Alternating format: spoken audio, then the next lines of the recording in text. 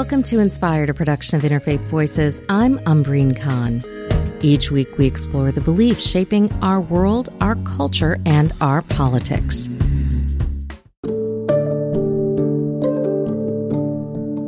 Originally, we'd planned a different broadcast this week, but our plans changed after I spoke with Susan Bro. You might not recognize her name, but I suspect you've heard of her daughter. 5 years ago, Heather Heyer was killed by a white supremacist who turned his car into a weapon of hate, plowing into Heather and others from behind as they were marching in a counter-protest at the Unite the Right rally in Charlottesville, Virginia. Dozens were injured. Heather died, and the country was in shock. In the wake of violence, former President Trump made headlines. You also had people that were very fine people on both sides. You had people in that group that were there to protest the taking down of, to them, a very, very important statue and the renaming of a park from Robert E. Lee to another name. Refusing to condemn the alt-right organizers and the white supremacist ideology that inspired young men like Alex Fields to drive from Ohio all the way to Virginia to join others rallying and chanting anti-Semitic and neo-Nazi slogans.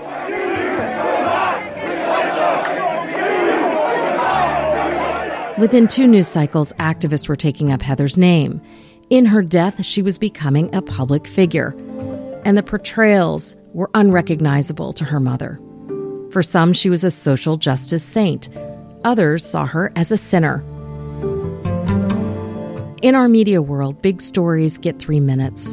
Reporters and writers appeal to archetypes that signal hero or villain, all condensed for our short attention spans, leaving out the complicated details, which is why we try to offer more on this program. So this week, we're bringing you my full conversation, lightly edited for time and clarity. Susan Bro, welcome to Inspired, a production of Interfaith Voices. Thank you so much for taking time out of your day, and particularly this week, to talk with me. Thank you for having me. This is going to be an interesting conversation. Well, I hope it is both interesting, and I hope it's one that allows, for listeners to hear you. I would imagine that most of the listeners across the country know in broad details, like in broad outlines, the story of the Unite the Right rally that led to the murder of your daughter. I imagine many listeners will remember Heather's name and the story of how she died, but I suspect many people don't know the story of how she lived. And so I am really appreciating your willingness to come on to talk with us about where you are and how you're approaching this 5-year anniversary this week. Where and how are you doing? Well, it's been a crazy week. I honestly feel like Heather has kind of shoved all sorts of things in my pathway, so I can't grieve this week. What do you mean by that?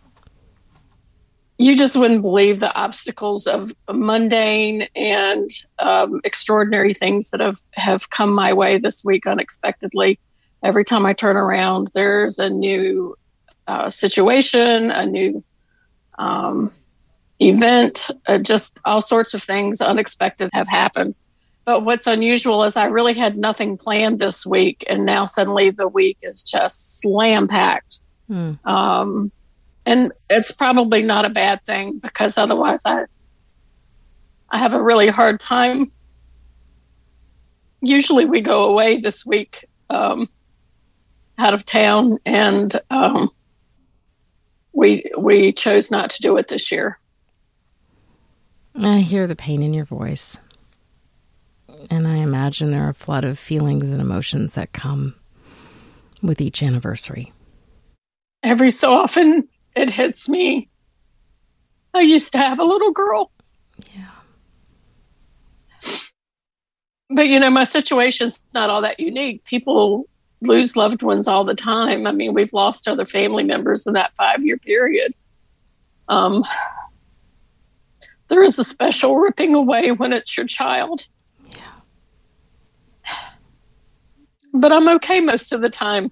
Just the grief comes in waves. I wrote an op-ed piece that was published in Fortune magazine, of all places, about how I'm not comfortable at the beach. I've never been comfortable at the beach. The waves always kind of freak me out. But now I live at the beach because symbolically, not in real life, because I'm always ankle deep in grief. And then every so often the big waves knock me down as well. But then I get back up and I'm okay again. Grief in waves just sounds so visceral and also so constantly present. What sustains you when you get back up? What helps you get back up? A will to live, a will to survive.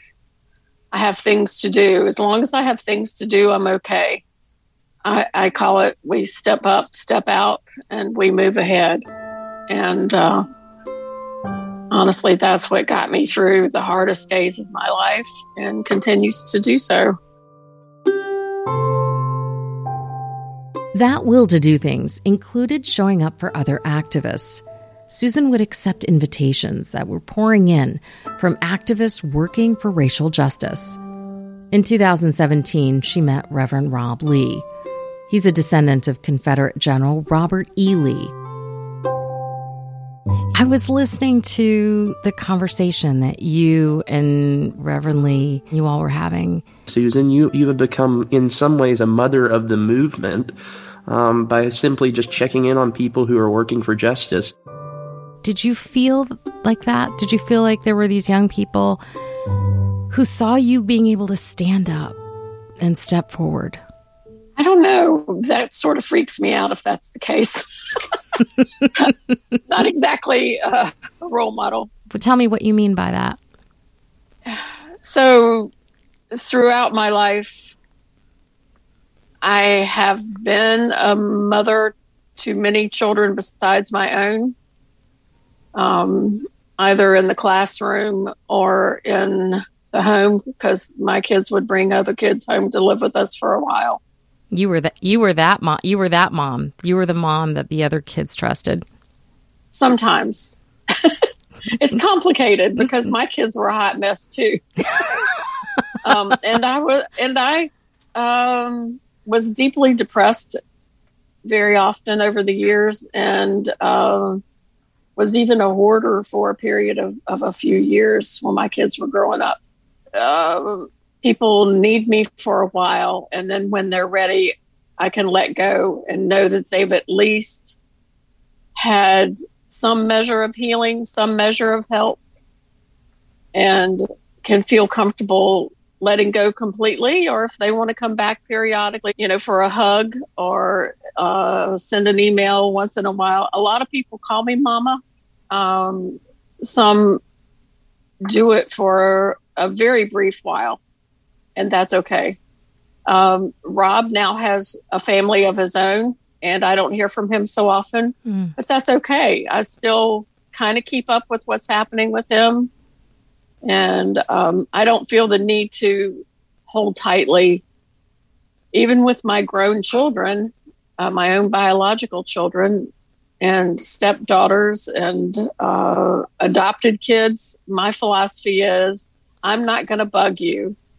You contact me when you want to talk.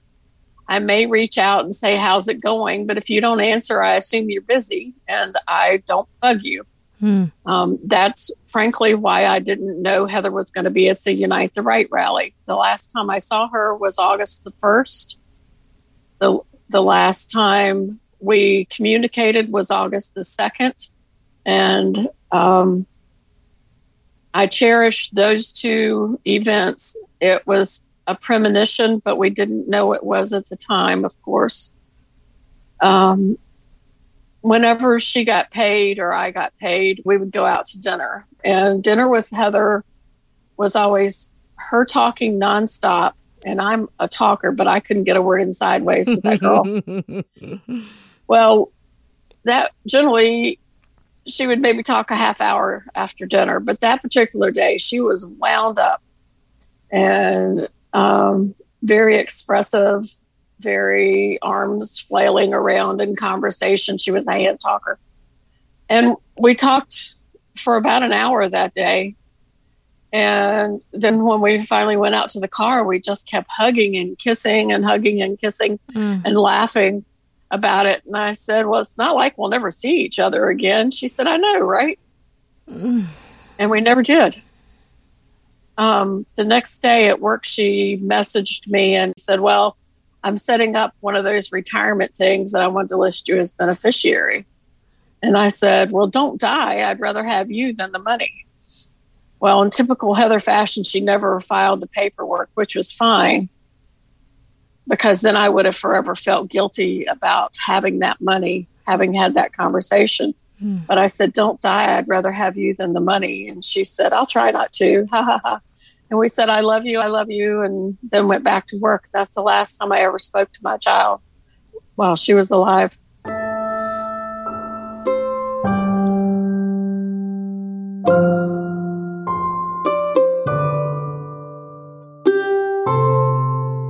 You've shared your grief with the public, and you have encountered people who see you as Heather's mom and have wanted to support you and honor her memory. You decided to set up a foundation in her name.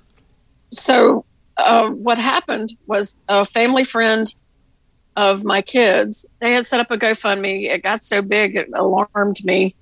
And I had it closed, and yet money was still pouring in from all over the world. People were sending in $20, $10, sometimes $1 or $2, but it was all coming like through general delivery to our house, to the mayor's office in Charlottesville, to local churches in our name, just all sorts of ways. And so I went to Alfred Wilson, who had been Heather's supervisor, and said, can you help me set up something to, have accountability for this money? I don't think the family should have this money. I think it needs to go to something that Heather would have supported. And he had previous experience with scholarship foundations.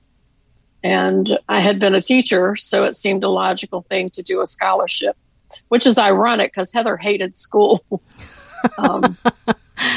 But we awarded scholarships based on students who had already shown that they were involved in positive social change and were going into certain professions.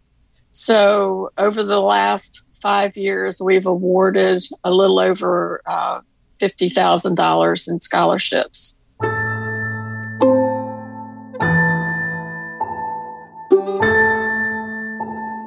Susan, it's been 5 years since you lost Heather, but each year, the platform, the attention, the reminder, the significance of Charlottesville seems to find its way back into the national consciousness. And I don't know if that's because white supremacy and white nationalism and ethno-religious populism is something that more people in this country are grappling with, and now reflectively looking back, going, what did we miss? Or look at the import of what Charlottesville was that we may not have recognized then. Or if it's something else, I don't know, but that's how I see it. How does it feel from your perspective? What has it been like for you for the last 5 years? Well, the last 5 years, I keep thinking this is all going to die down. It's all going to go away. And it took me a long time to kind of wrap my head around the fact that, okay, this is a little more significant to history than I was willing to allow in my own mind. And if it's necessary that it remain so, then I will adjust. I sort of carry a little bit of armor around me now that I didn't always have before, or I had, but for different reasons. And that is that I never know if I'm reading a story, if I'm listening to an interview on TV, or maybe even the radio. It's not unusual for something to come up about Heather or Charlottesville. Heather Heyer was a buzzword. Heather is a symbol. It's not, I call it the myth and the reality are two different people. The person, the face that was put out there as being representative of Heather was not how she looked on that day. That's actually a picture that somebody in a PR firm picked out from her Facebook group.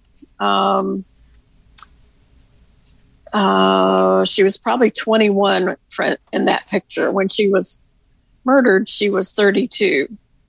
So there's the symbol, and then there's my daughter. And they're not necessarily the same. The symbol, the main reason I started speaking out was to quit people making this godlike figure out of her. They were trying to put a halo on her or something. Oh, she loved everybody. No, she didn't. She had strong opinions. She marched for all humanity. Yes and no. She marched with the girls in her office in support of them. She did know it was dangerous. She chose to do it anyway. I know how much it meant to her because Heather walked. Heather hated to walk. She worked 2 and 3 jobs. And she also had sleep apnea problems.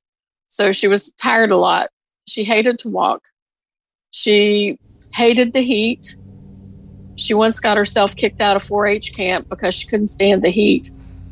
And so for her to be there, dressed, ready to go to work at her bartending job after she finished, wearing black on a hot August day and walking a couple of miles with her friends tells me how much it meant to her to be there, because that was not stuff she liked to do. But yeah, she's not a godlike figure, and that has irritated me from the get-go. And the same with me. I am not the all-knowing mother, the all-perfect parent. I was a very moody parent, prone to harsh discipline. My diabetes was out of control, so I was known for road rage with my diabetes. I didn't manage my sugar properly, so yeah, it was a tumultuous childhood for my kids, including a divorce and numerous boyfriends for a while, and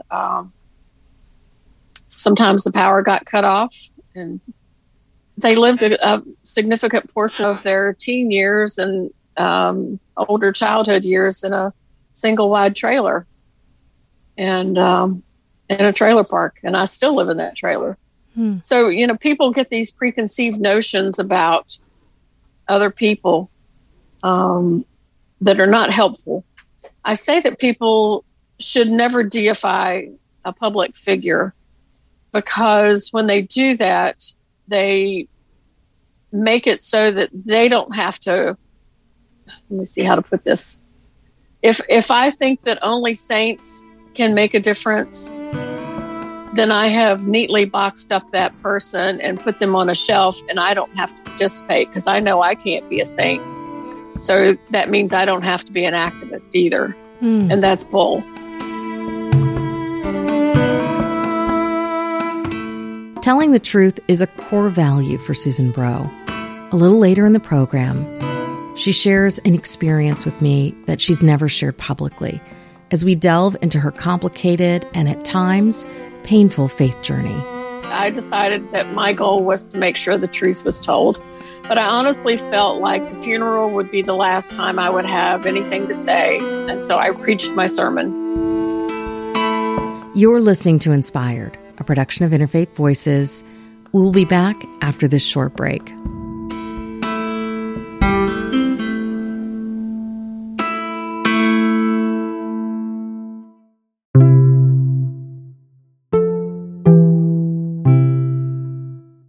Hi, friends. I hope you're enjoying the show so far. I just want to say thank you. Thank you for listening. Thank you for being part of our community.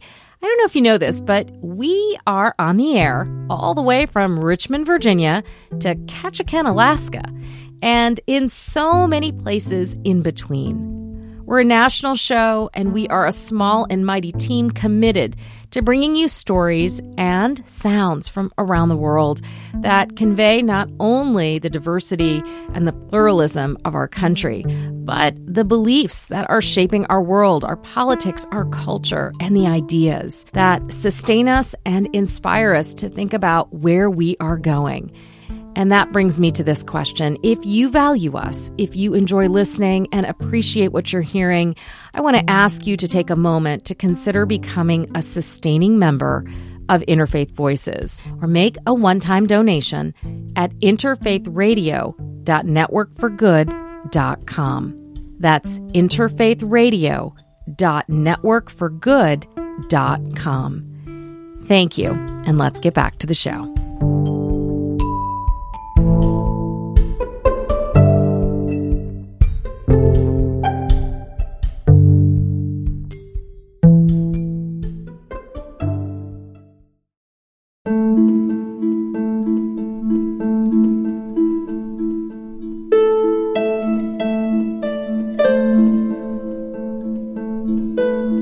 I'm Umbreen Khan, and you're listening to Inspired, a production of Interfaith Voices.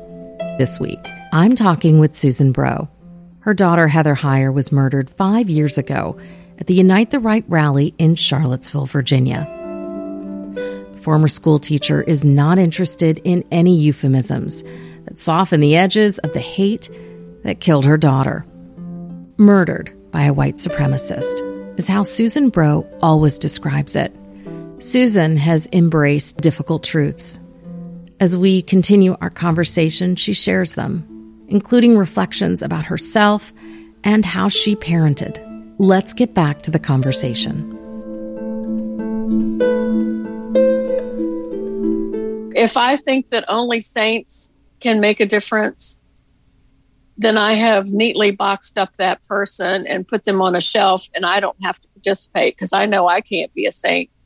So that means I don't have to be an activist either. And that's bull. There's a hypocrisy that I hear you resisting against, and the danger of becoming kind of a martyr in which you're not fully authentically seen in your as a full self. But you become politicized. You become a public relations tool. Well, that's happened. And it sounds like you said no. It sounds like that's what led you to step out. You don't sound, and correct me if I'm misstating this, but it sounds like you didn't jump into the spotlight with an interest of, I'm gonna take my grief and I'm going to carry on Heather's battle here. When she was killed, the press was here the next morning. Now, we talked about we're both somewhat from the South. And so yes, funerals in my tradition always have a preaching opportunity. There's always a call to Jesus moment. And while I wasn't having that, I was going to make it a teaching moment. At the same time, I had to decide how I was going to handle the press. Was I going to handle the press? Because I can tell you they descended en masse on this little tiny trailer park, much to the alarm of the neighbors. That's why we don't allow the press here anymore. But I decided that my goal was to make sure the truth was told. But I honestly felt like the funeral would be the last time I would have anything to say. And so I preached my sermon. Here's what I want to say to you today. This could be a storm in a teacup, and it could all be for nothing. I could have said, let's don't do this publicly. Let's have a small private funeral. But, that's not who Heather was. Anybody who knew Heather said, yep, this is the way she had to go, big and large. Had to have the world involved because that's my child. She's just that way. always has been, and she will continue to be. Because here's the message. I think the reason that what happened to Heather has struck a chord is because we know that what she did is achievable. We don't all have to die. We don't all have to sacrifice our lives. They tried to kill my child to shut her up. Well, guess what? You just magnified her.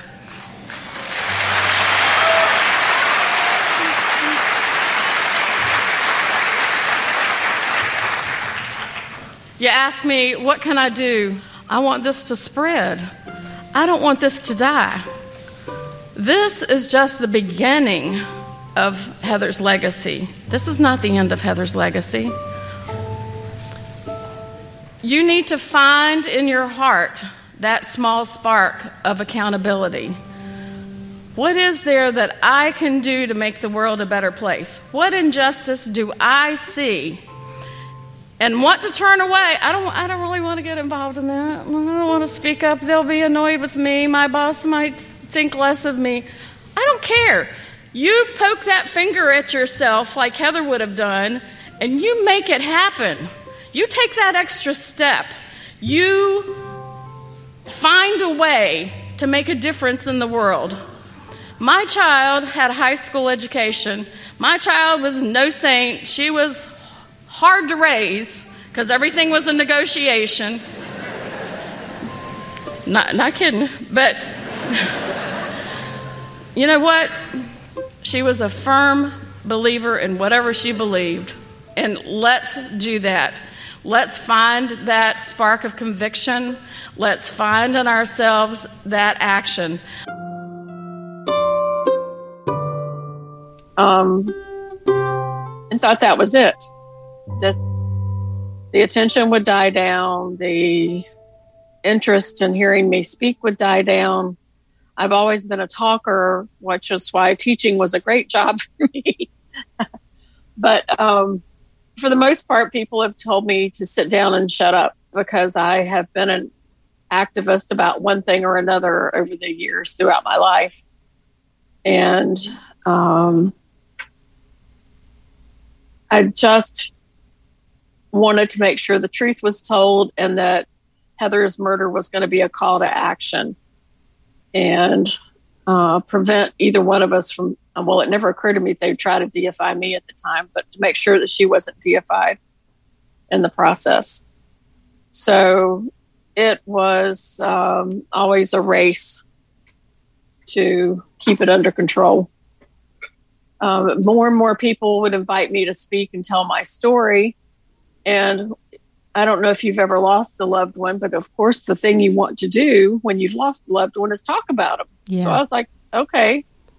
And in the beginning stages, I often paid my own travel using the GoFundMe money, which I never felt like belonged to me in the first place, to travel with. I didn't even use foundation money for travel until one major trip in 2019. But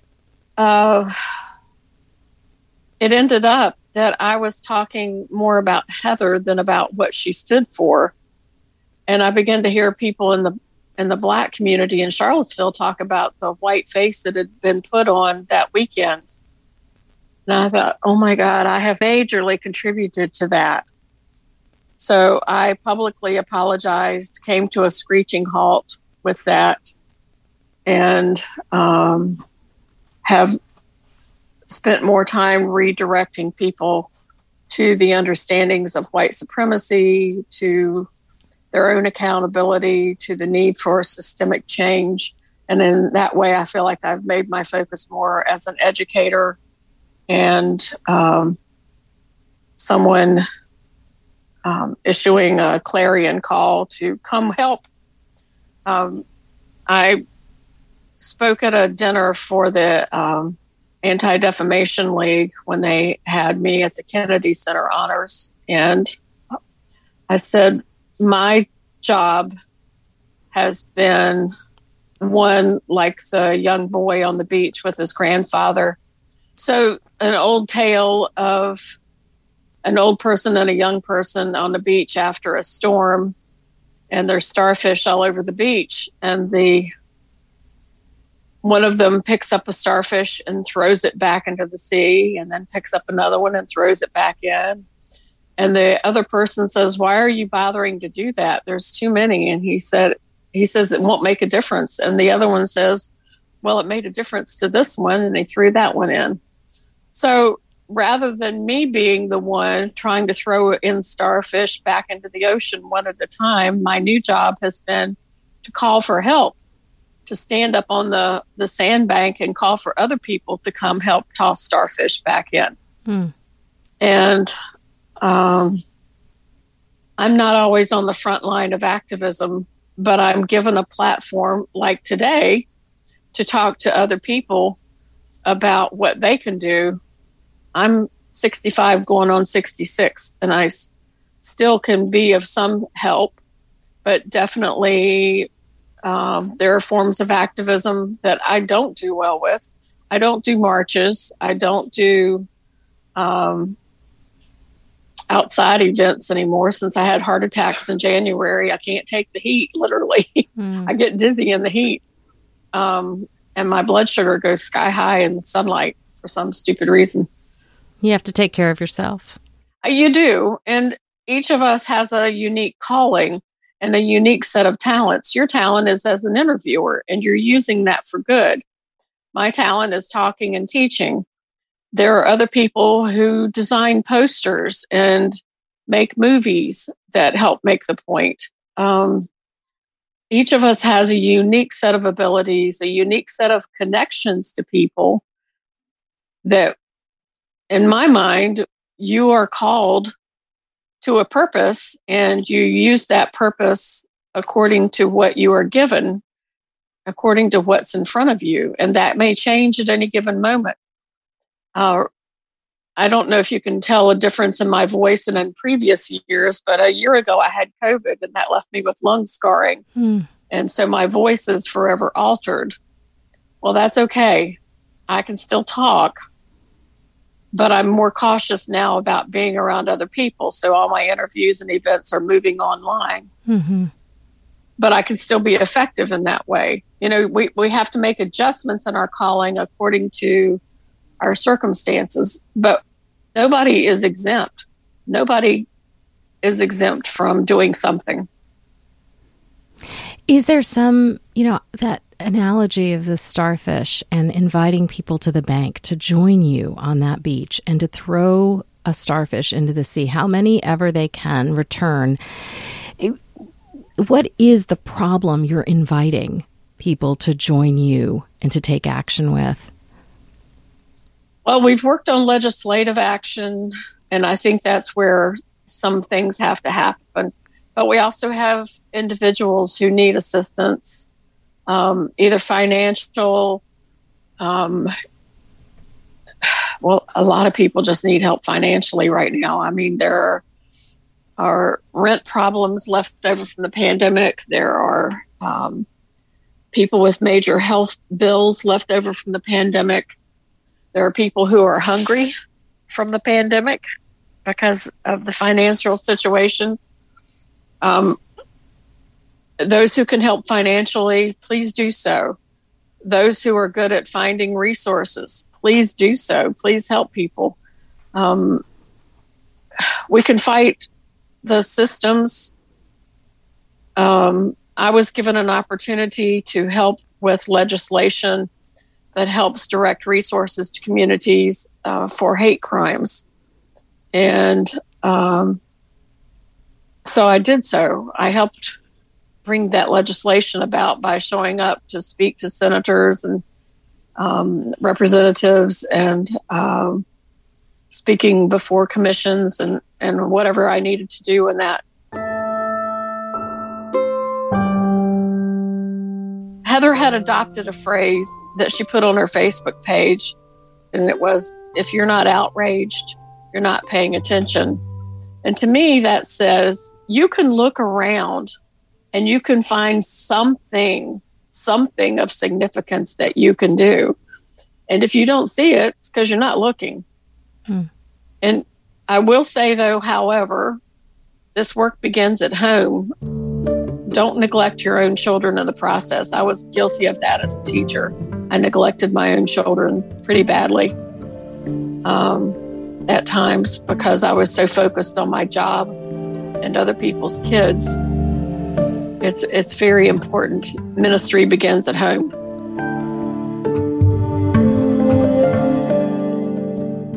You're listening to Inspired, a production of Interfaith Voices. This week, a special hour-long conversation with Susan Bro. Her daughter, Heather Heyer, was killed 5 years ago at a Unite the Right rally. Earlier in the program, Susan talked about how she didn't want Heather's funeral to have what she called a Jesus moment. Instead, she wanted a teaching moment. As we get back, I want to understand her spiritual beliefs and journey. It's a conversation I didn't anticipate. Susan, I have to say, I interview a lot of people, and you are so candid. You have almost this radical candor about yourself, about the reflections, about your imperfections, and how you try to walk through this world. What are the beliefs that serve as your compass? What is my compass? Well, let me talk about my faith, because my faith is involved in my compass. So I was brought up in a home that was Christian, Protestant, Pentecostal. But my parents themselves are very grounded people and practiced what they preached. I did not see that a lot in the church in general, but I did see it in my home. So I grew up in the church every time the doors were open. I grew up living an alternate life at the same time. I was molested in the church by a teenage boy when I was only 3, and it wasn't occasional. It was regularly. It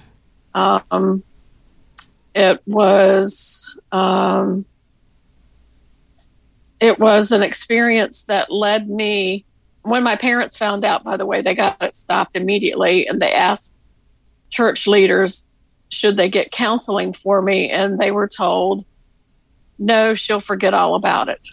It'll be okay. She's young enough.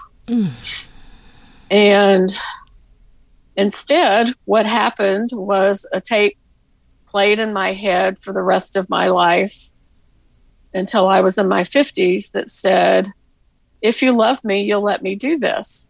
And if I do this, it's because I love you, because that's what he said to me. And so I grew up going to church every time the doors were open. I went to Bible college, trying to make myself a better person, because at the same time, I was very sexually active on the sneak, on the sly. And it's because I thought that meant somebody loved me. Now, when I say sexually active, I don't mean that I had full-on intercourse until I was 21. Nevertheless, that tape continued in my head until I was in my 50s. And it caused me a lot of problems, a lot of anger at God, a lot of anger at church, a lot of anger at myself. It was one of the leading causes of my depression. And so when Heather was killed, that anger at God continued. I had already walked away from the church. As a single mom, there was no place for me or my children there. We were made unwelcome in most any church we went to because nobody wanted my children to interact with theirs, lest their husband's attention get taken to me and my kids. So there were a few places we were welcome, but not for long. And so we just walked away from the church entirely. And when Heather was killed, my anger at God multiplied. And my anger drove me until about 2 years ago.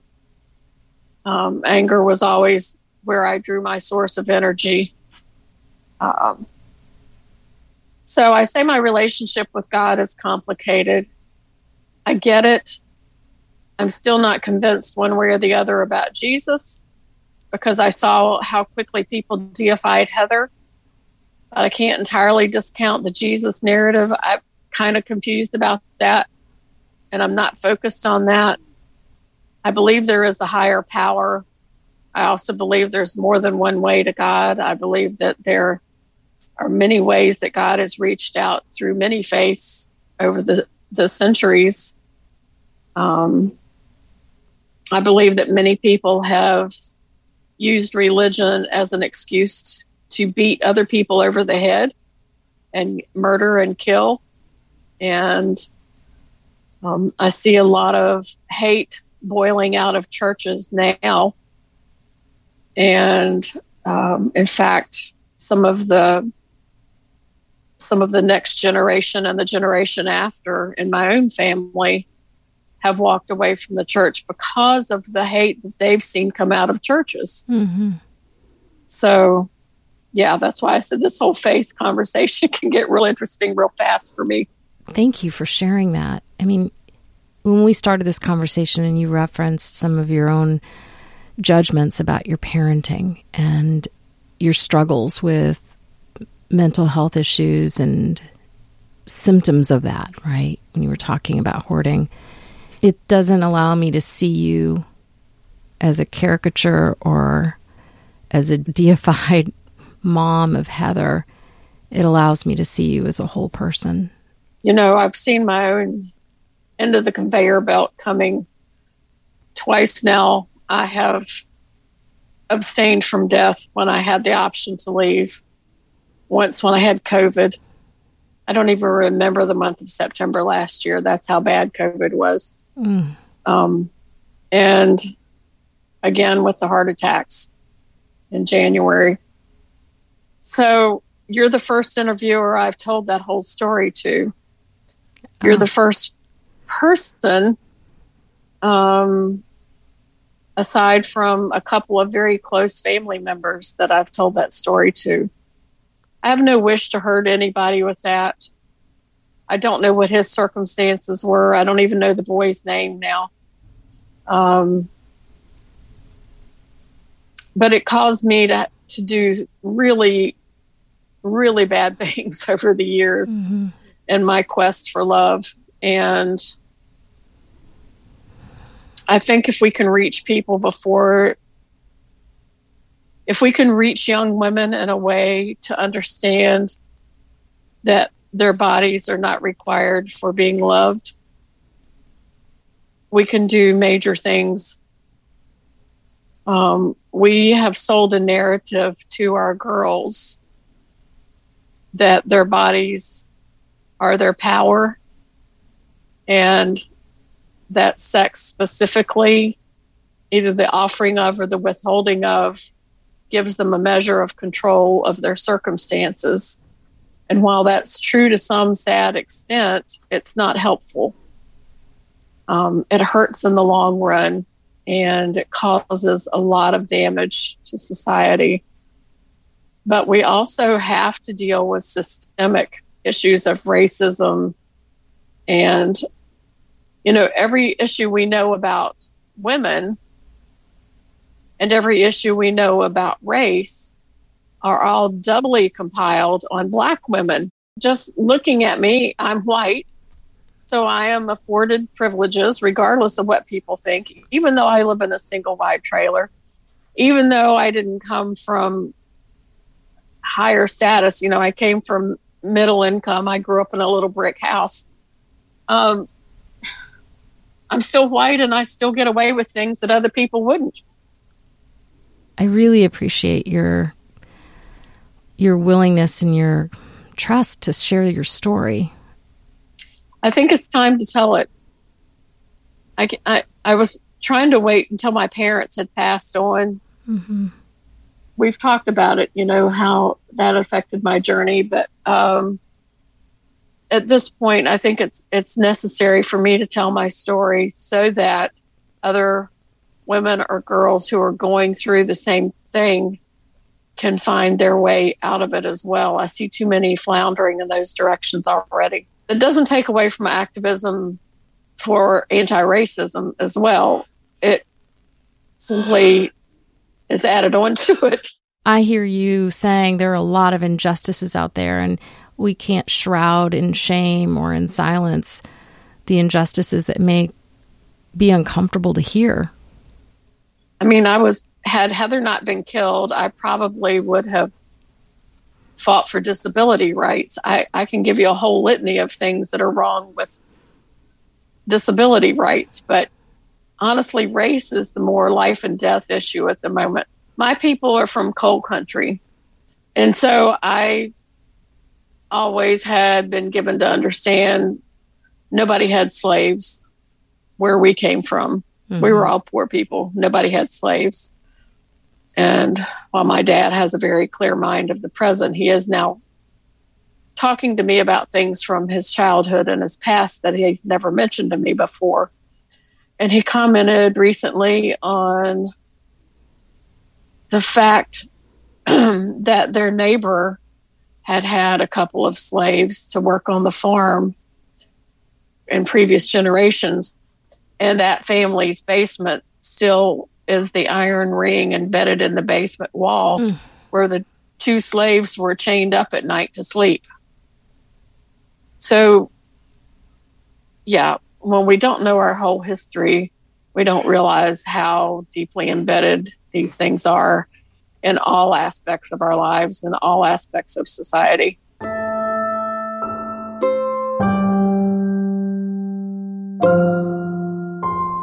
Susan, are there any final thoughts that you'd like to share with listeners who are hearing your words that are saying, take that self-inventory, take a step forward, do something? I need everyone to step into their own power. I know it's hard. I know we look at ourselves and we see ourselves as flawed, but we have to acknowledge that we are put here for a purpose. And if you're listening to this broadcast, then you probably are grappling with issues of faith one way or the other. And your faith probably tells you that there is some sort of higher power. So understand that you have a purpose, you have a set of talents, you have a reason for existence. And at any age, no matter what your age, you can find a way to make that work. I don't know whether it's works of charity, works of legislation. If you're going to send postcards out, if you're going to help register voters, I'm not there to tell you what your job is. That's for you and your higher power to figure out. But you have a purpose. Find it. Thank you so much, Susan Brough, for joining me. And I am deeply grateful to you for sharing your story. Thank you. Thank you so much. Thank you. Bye-bye. Bye.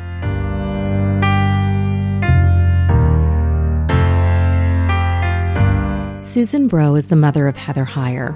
She lives in Greene County, Virginia, where she worked as an elementary school teacher in the public schools for 15 years. She founded the Heather Heyer Foundation shortly after Heather's death, which awards scholarships to students engaged in social justice work. That's all for this week's show. If you're interested in learning more about the Heather Heyer Foundation or Susan Brough, visit this week's episode page on our website at interfaithradio.org. While you're there, you can also learn about us, read the show notes, sign up for our newsletter, and explore the archives. You can find our podcast on Apple, Stitcher, or by searching Interfaith Voices wherever you listen. And while you're there, help us out. Leave a rating and a review. It helps others find us. This week's episode was produced by myself, Kimberly, Winston, Kevin McCarthy, and Richard Carmaker. Thanks to our founder, Maureen Fiedler, for her vision, and MC Yogi for our theme music.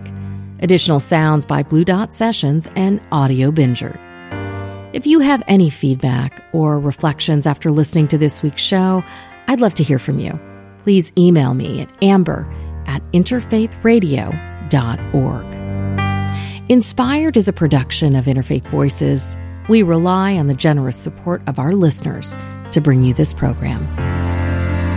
Wherever you are, I hope you are safe. I hope you are well, and I hope you stay connected. I'll see you next week.